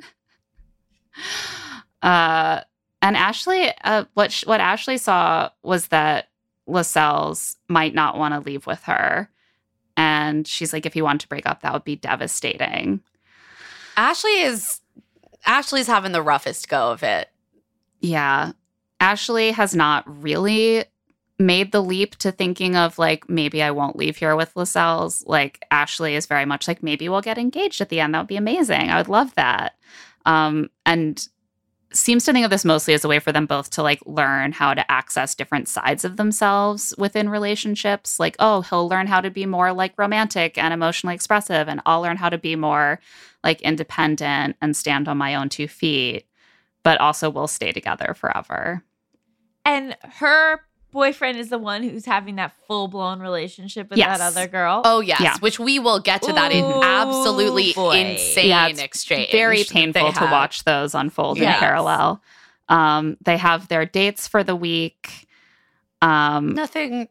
I think the most important thing that happens during this date is that Trace kind of straight up asked Lascelles for the first time how he wants to leave the show. And he says, I think Ashley might need to be single. So I would leave single, but with Ash, which to be fair is a confusing statement. Yeah. I have to be honest, I almost thought that he was saying like, if I left with Ash, I would leave single. Like, in other words, like there's no way in which at the end Ash and I leave in a relationship. Interesting. But I don't think even he thought that. I don't think anyone I don't think he knows what he's saying. Yeah, I think he's confused. And we did watch the like YouTube Temptation Island after show for this episode. And Lascelles watching himself is just like shaking his head the entire time, being like, what was I doing? I don't even know. So I think he's very confused. And I also am getting more and more of a sense that he's like a very intense people pleaser and that he just makes a lot of promises to whoever is right in front of him because he wants to be a good guy. Yeah. We definitely see that play out very intensely and very quickly with Trace. During this conversation, though, we also see that like Trace is a very real part of this dynamic because he mentions that Ashley is basically still a part of his thinking, like his girlfriend of 7 years that he came into this show with. 7 years? 7 years. 7 years. 7 Oh, years. No. 7 years. Yes, I know. It's the worst. No. Yeah. And she's like, Trace hears this and just turns to stone. She like basically doesn't talk to him for the rest of the day. And then she's she like, the fact to that the Ashley camera- is still influencing, she says the fact that Ashley is still influencing his thinking on how this is going to end is, quote, very concerning. And that made me think, like, is she delusional as well? I think Because so. I think it would be actually extremely concerning, even as the next partner, if you were like, someone who's dated someone for 7 years, just on the flip of a switch, is able to be like, I no longer care about their emotional state or giving this relationship the end that it deserves or like taking her into account literally at all. Like, Yeah, it's very unrealistic. And what did they come into the show like? What kind of dynamic did they have? Were they like their feeling was like, codependent. we're codependent. We've been together. We met when we were 20. Now we're 27. We don't have like the intensity of like passion and romance in the relationship. And like, we've sort of absorbed into one another. And we woke up and are like, who are we as individuals? Got it. Which makes sense. Met at 20, been together 7 years. Like, you can see how that would happen. Yeah. But so that's like even more heartbreaking for him to then have this 180 of like falling into this serious relationship with this other woman. Yeah, it's almost makes you think that like he genuinely has grown so codependent that he just doesn't know how to exist outside of that kind of dynamic. And he's just like a vine that sees another tree to like climb up and is like, all righty, this is the tree that's here right now. And so after the date, she's just like in the dumps, sulking all day. Like her best friend got eliminated last week, her best friend in the house, but it also seems like she's really just like doesn't want to talk to anyone from what we see. And Lascelles is like, I actually don't know what's wrong. She hasn't told me why she's upset.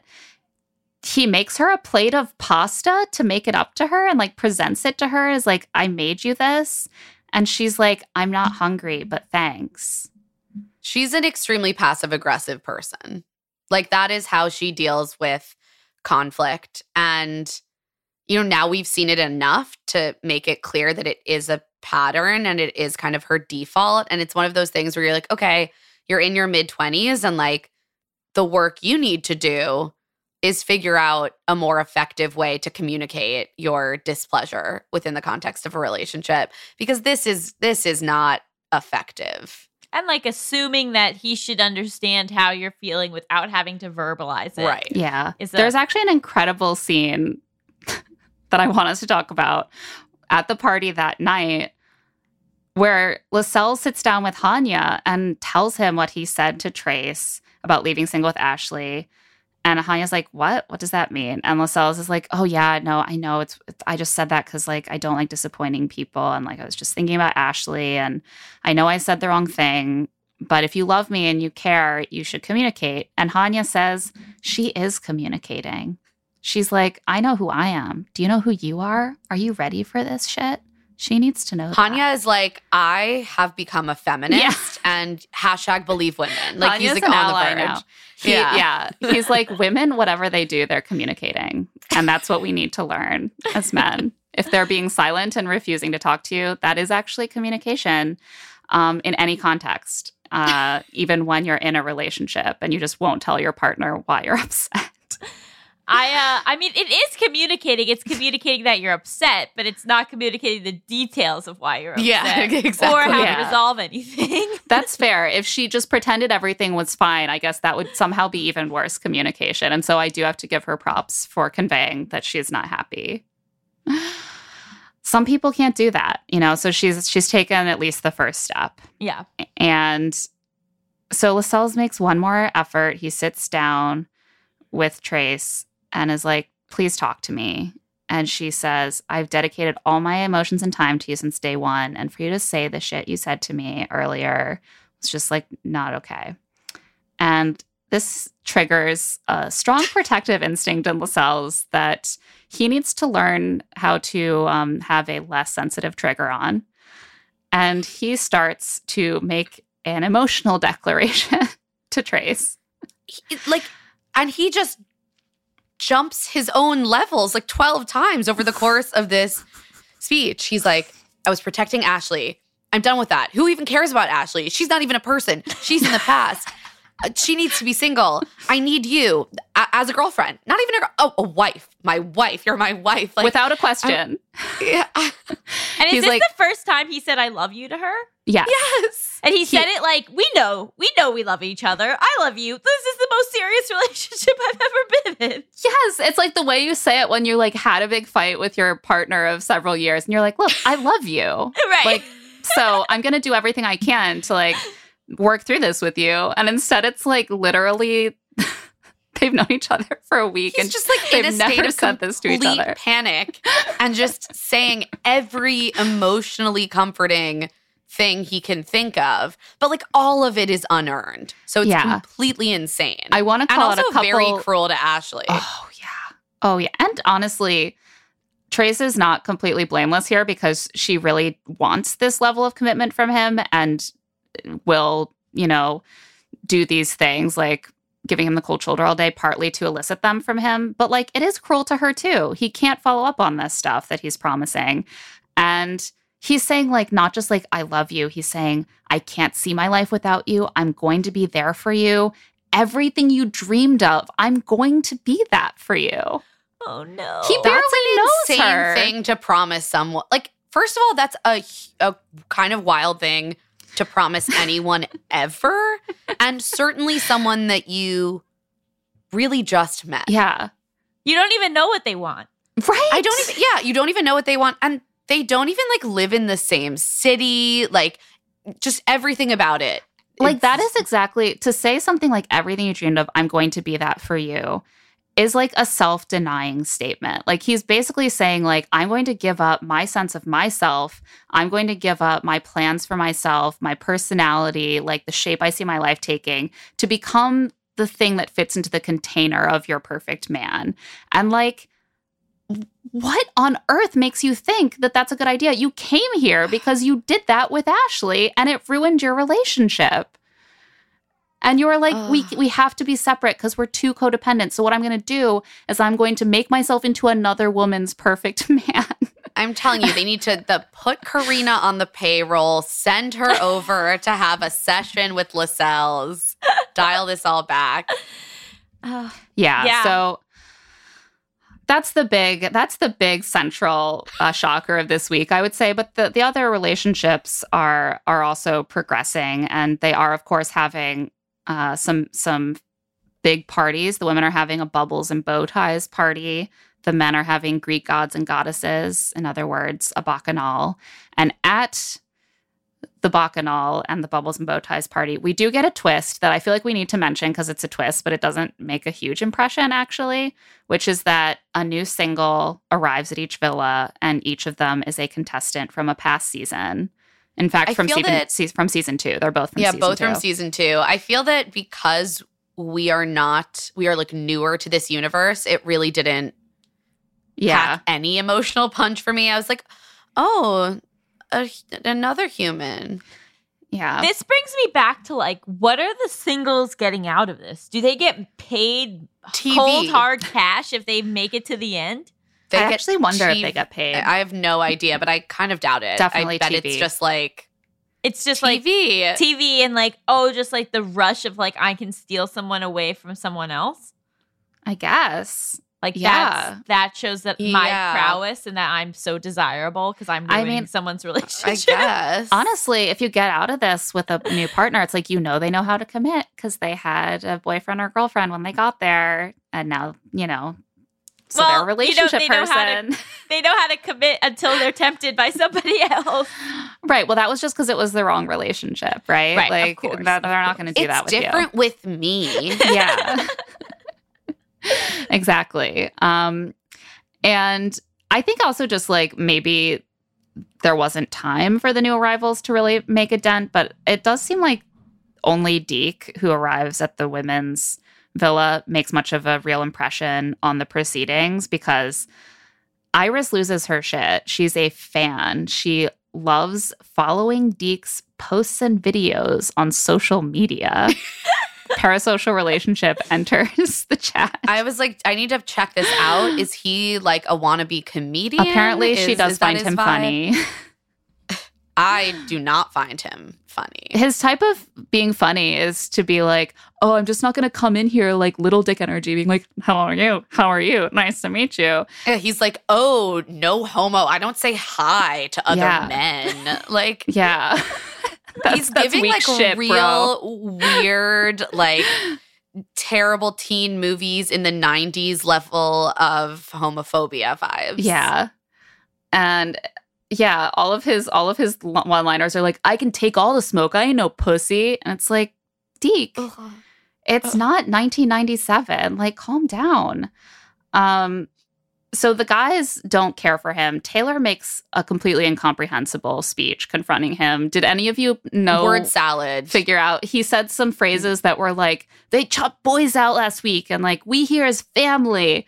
And then, he's like, them fucking dates though.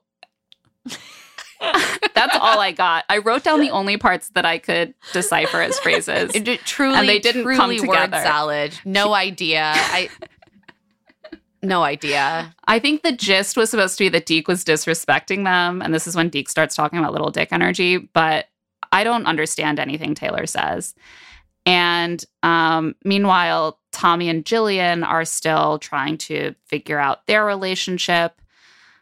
What do you guys think of Tommy and Jillian's dynamic right now? Jillian is like trying to be like, Edgar needs to move on without me. Maybe Tommy is my new boyfriend. And then Tommy will be like, love isn't obsession, so let's not spend time together.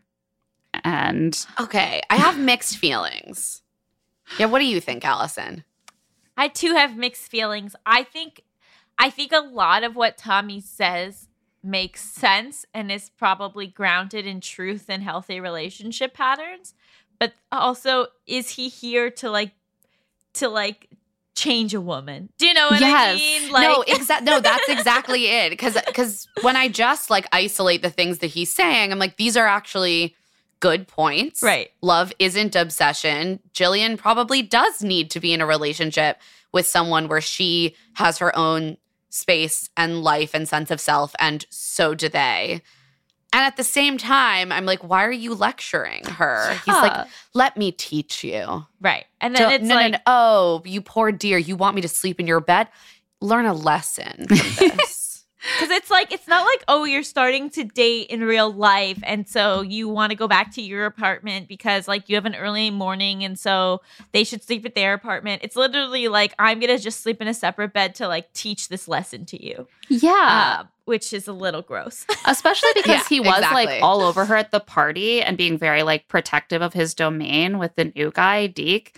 But when they're one-on-one, he's very I don't think you're ready for another relationship. And you really need to learn about, being independent. And I'm going to teach that to you by being withholding of the things you want. And it's for your own good. And I didn't really like that dichotomy either, that he wants to scare the other dudes off of her, but he also wants to control their dynamic because he's the wise guy, the wise older man who's teaching her. I don't think she should end up with anyone at the end of this. I agree. Yeah. Strong agree. Yeah. I want Jillian to just go date in the real world, thrive, spend some time on her own, live her life as a 21-year-old. And you know who else Absolutely. agrees? Tommy. Tommy's not trying to leave in a relationship with Jillian right now. Certainly not. But I think Tommy wants Jillian to want a relationship Oh, with yeah. him. Yeah. So that he can then go, no. Even though I care for you, this is what's best for you. Is for me to leave here single so I can now have sex with all the people who saw me on this show. It's time for And me to for take you- this perfect face and this dick to other adventures. To save other women, to save other almost teenagers who don't quite know how to navigate the world on their own Yeah, yet. he's like, this level of knowledge cannot be contained to just one woman. I must do the magnanimous thing. Exactly. I'm putting out fires both literally and figuratively. There are a lot of recent college graduates who need to learn how to be with a super hot guy who doesn't want to spend all his time with them.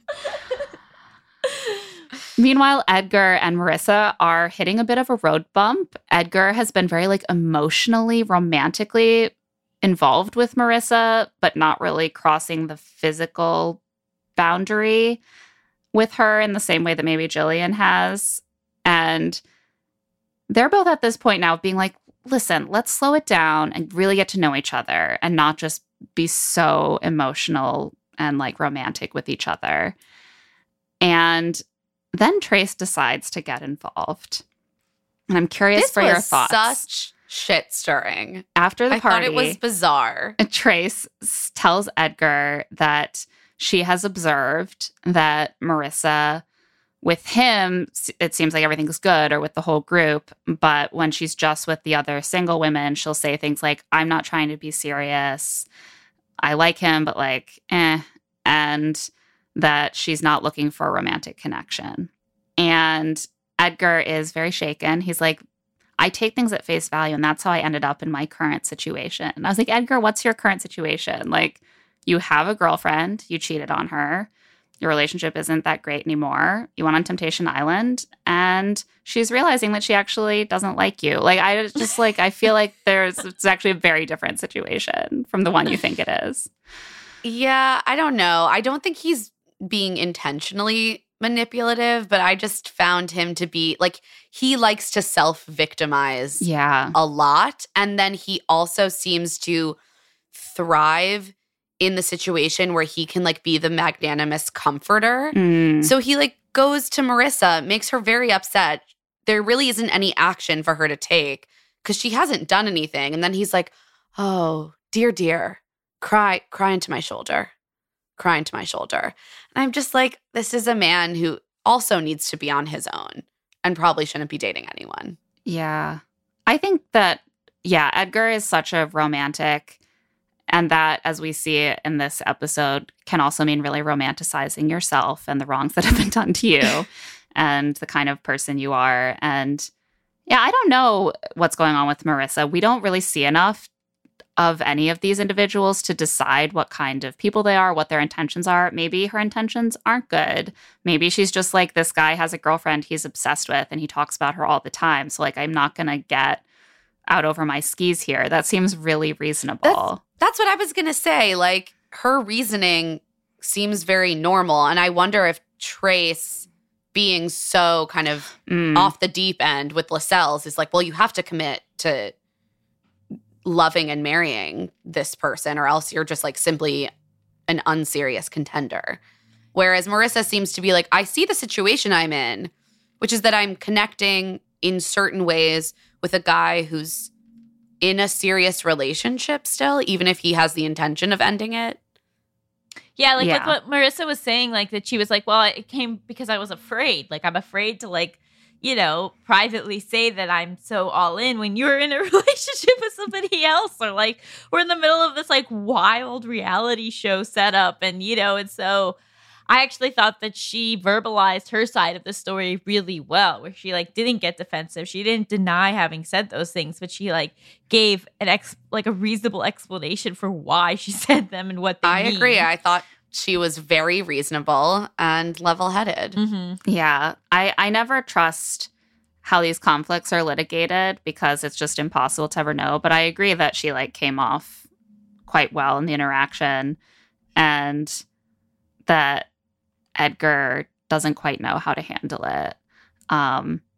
Yeah, he's asking her like, do you want me, Marissa? And she's like, I feel like it's a little early to say like, I want you to be my man. He's like, I'm not asking that. I'm like, Edgar, like, what yes, are you asking? You are. Like, yeah, you are. I hate when people ask a direct question, the person doesn't give them the answer that they want, and highlights that maybe the question wasn't appropriate. And then the first person is like, that's not what I said. And they're like, oh, you thought that's what I was at? Yeah. Okay, crazy. Way to get ahead of yourself. When I asked you to be my girlfriend, I wasn't asking you to be my girlfriend. I was just like, in a hypothetical world, 10 years from now, when everything is falling apart due to nuclear warfare, would you commit to me? That's what I meant. Yeah, exactly. It's really just like, it's classic male deflection in these moments. And let's talk about the bonfires. We actually end in the middle of bonfires because they're so dramatic this week. But first, we do see the women's glimpses into what their men are up to. Iris hears and sees Luke telling one of the women that Iris, it actually seemed like weirdly cut, like he was maybe talking about what he worried might be happening, and they just cut out the framing because it sounded like such a weird thing to state as fact in the way that he framed it. They've been chopping up the clips so that they sound like worse than they actually are. Yeah, because it presents it as him being like, while I'm growing and learning, and Iris to be a better man and fix the things she doesn't like she's coasting along and just waiting for me to do better and holding on to the past instead of just like really learning to shine her own light.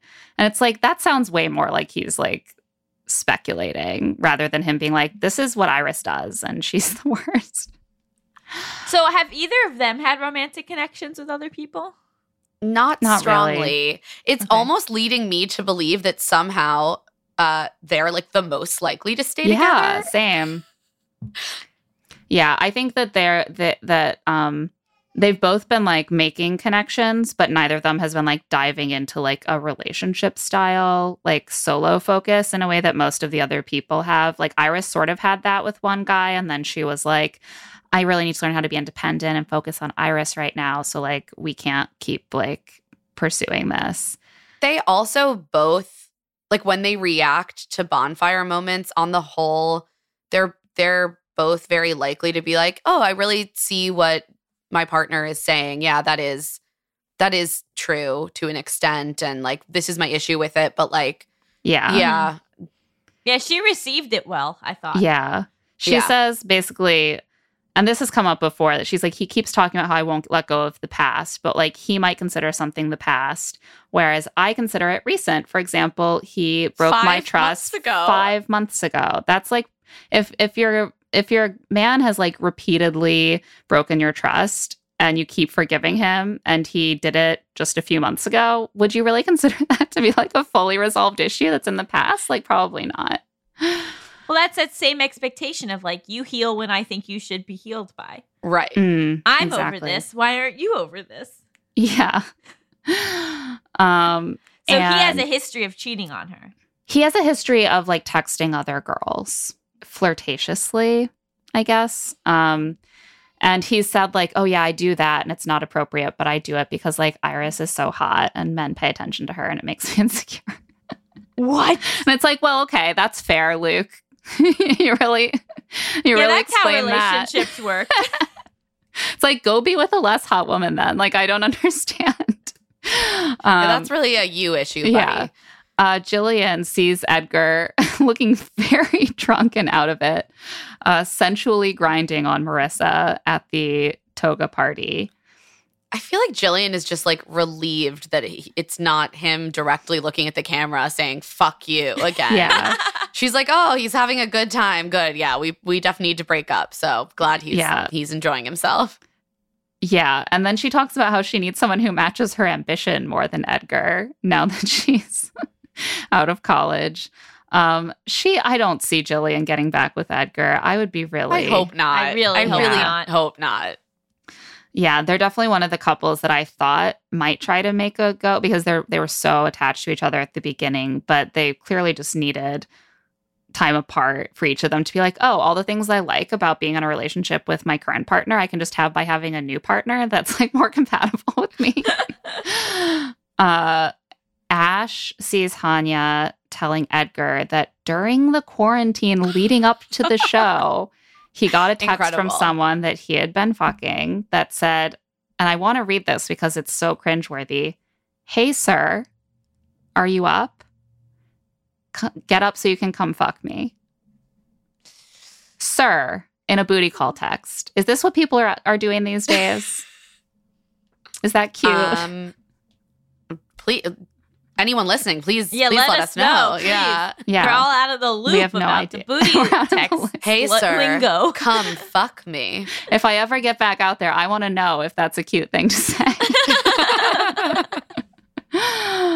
And Ash, again, is just like, yep, saw that text. Yeah, she was like, I already know about that. I saw it at the time and never told him. And I was like, okay, so this relationship is really not going well. They've been together for a year and a half, and it's already this bad. Yikes. No excuse. Need to break up. Like, what are they even getting from it? I mean, I guess sometimes it just feels good to think that you found the person who's going to be your home-based relationship, and even if they're fucking other people. I almost wonder if he love bombed Ash, like if he made Ash feel very special at the beginning, very much, you are my person, you're my soulmate. They had an idea that this was going to be it, and then 3 months later everything went to shit, but then you have like that memory of how he made them feel, and it's hard to let that go. It's possible. I actually wonder, because Ash has also spoken about having had some really, especially psychologically abusive relationships in the past, and they've said that like Hanya in front of hot women has only ever referred to them as his friend and not his like girlfriend. I wonder if like there was just like a way in which they were comfortable or accustomed to having less, and so that felt familiar and like how a relationship should feel, and so maybe that it wasn't even necessary to love bomb them. I wonder. I mean, they do have certain like affinities. I think they're both like a little offbeat, like interested in like more like crunchy woo stuff, and maybe that they just seem like a good fit. I don't know, but Ash is ready to move on. Ash is like, I remember now what it feels like to actually be wanted and not just physically. And that's Taylor. And they say, I'm a fool for love. No, No, I'm not. I'm not a fool. I'm a hopeful romantic. I love Ash. Reclaiming their power. I loved that. I loved it too. Ash, I want to hang out with Ash is just Ash. incredible because everything Ash says and does is like a skit that they're doing. Like every line is considered. There's like a little, like the way, that was like it was scripted. I don't know if it was or not, but like the little pause at the meaningful point, catching themselves, saying it in a very clear and impactful way. It's just so dramatic. Oh, they know what they're doing. And of course, we end on Ashley seeing this insane clip of Lascelles just being like, forget my partner of 7 years. You're my future wife and I'll always be there for you. And you can take that promise of mine to the literal grave. And Ashley just seems dumbfounded. And she says, okay, I'm a bit confused. Same. And it's hilarious because also the other women were like mouths fully agape watching this clip. Like, what the fuck is he doing? Which was also my reaction. Incredible. That's where we end. They don't want us to see, I guess, Ashley's full reaction until next week. I need the next episode immediately. Can you imagine seeing that? Oh my God. It's interesting that like she sort of immediately went to like being dubious of it. Like, yeah. Like that she maybe knows him well enough to know that like maybe that's how he felt in that moment, but I don't know if that's how he truly feels. Yeah, I kind of suspect that she's watching that and she's like, oh, he's so full of shit. I wonder, right? I thought she was looking around almost like for someone to pop out and be like, yeah, am I being punked? Like, yeah. She's like, is this a gag by production? How do you come back from that though? Like if he changes his mind. I truly don't know. Right? I don't know if you can, because I would almost be like, okay, you're saying now like, oh, you're always the one that I loved. And I'm like, well, I saw how earnestly and passionately you said that to someone else after being apart from me for a week and a half. Yeah, that so, like, would really require a lot of couples counseling for, to possibly get through, because that is rough. But that brings us to the end. Allison, before we leave you to the rest of your day, please tell the people where to find you and your work, and especially your book. Yeah, so my book, Overthinking About You, Navigating Romantic Relationships When You Have Anxiety, OCD, and or Depression. It's officially coming out on May 3rd, so you can pre-order it right now. And if you pre-order it, there's actually, you get some exclusive gifts. If you live in the US, you get an exclusive notebook and pen. If you're international, you get a free digital download. So just some extra incentives to sort of pre-order. But basically, it's like, I think it's kind of the first book that like explicitly looks at the intersection of dating and mental health and sort of like, how do we navigate these two things and, form healthy relationship habits, even if our mental health has gotten in the way of us being able to do that before. So I would love for people to check that out. I'm also going on a book tour. And so all that info is on my socials at Allison Raskin. Yeah, you're coming through New York, right? Yes, I'll be in New York on May 10th, Chicago May 9th, LA May 3rd, and San Francisco May 4th. It's so exciting. I wish I had this book when I was dating, especially in my 20s. I think I could have really used it. Yeah. I sort of wrote it because I needed it and it didn't exist. I'm so excited to read it. I think probably useful for anyone because, we should all date our spouses. It's very important to do that. So it's definitely, some stuff's about like the early stages, but some stuff is definitely applicable regardless of what stage of the relationship you're at. Yeah. I'm so excited to read it. And Allison, thank you so much for joining us. This was super fun. We so appreciate it. Please come back. Oh, please. This has opened my world to some shows that truly blow my mind. Yeah, they'll haunt you forever. And that's it for Love to See It with Emma and Claire. Thanks so much to our guest, Allison Raskin. Love to See It is produced by us, Claire Fallon and Emma Gray, and Stitcher. This episode was edited by Tamika Weatherspoon. Our theme music is by Tamar Haviv, and our art is by Celine Chang. Josephine Martirana is our executive producer. If you like the show, please rate us 5 stars and leave a review. And of course, help spread the word about our show, especially to your friends who used to listen to us as Here to Make Friends. If you want to get in touch, you can also email us at claireandemmapod@gmail.com with your questions, voice memos, and any suggestions for other shows that you'd like to see us cover during this off season. We truly are open to talking about whatever it is that you guys are excited by and whatever it is that you are watching. You can also find us on TikTok. Yes, we are figuring out TikTok. Support our efforts. And on Twitter at Love to See It Pod and Instagram at Claire and Emma Pod. And you can find our newsletter, Rich Text, on Substack at claireandemma.substack.com. I'm on Twitter and Instagram at EmmaLadyRose. And I'm at Claire E. Fallon. We'll be back next week with a new episode. Can you keep up? I like love.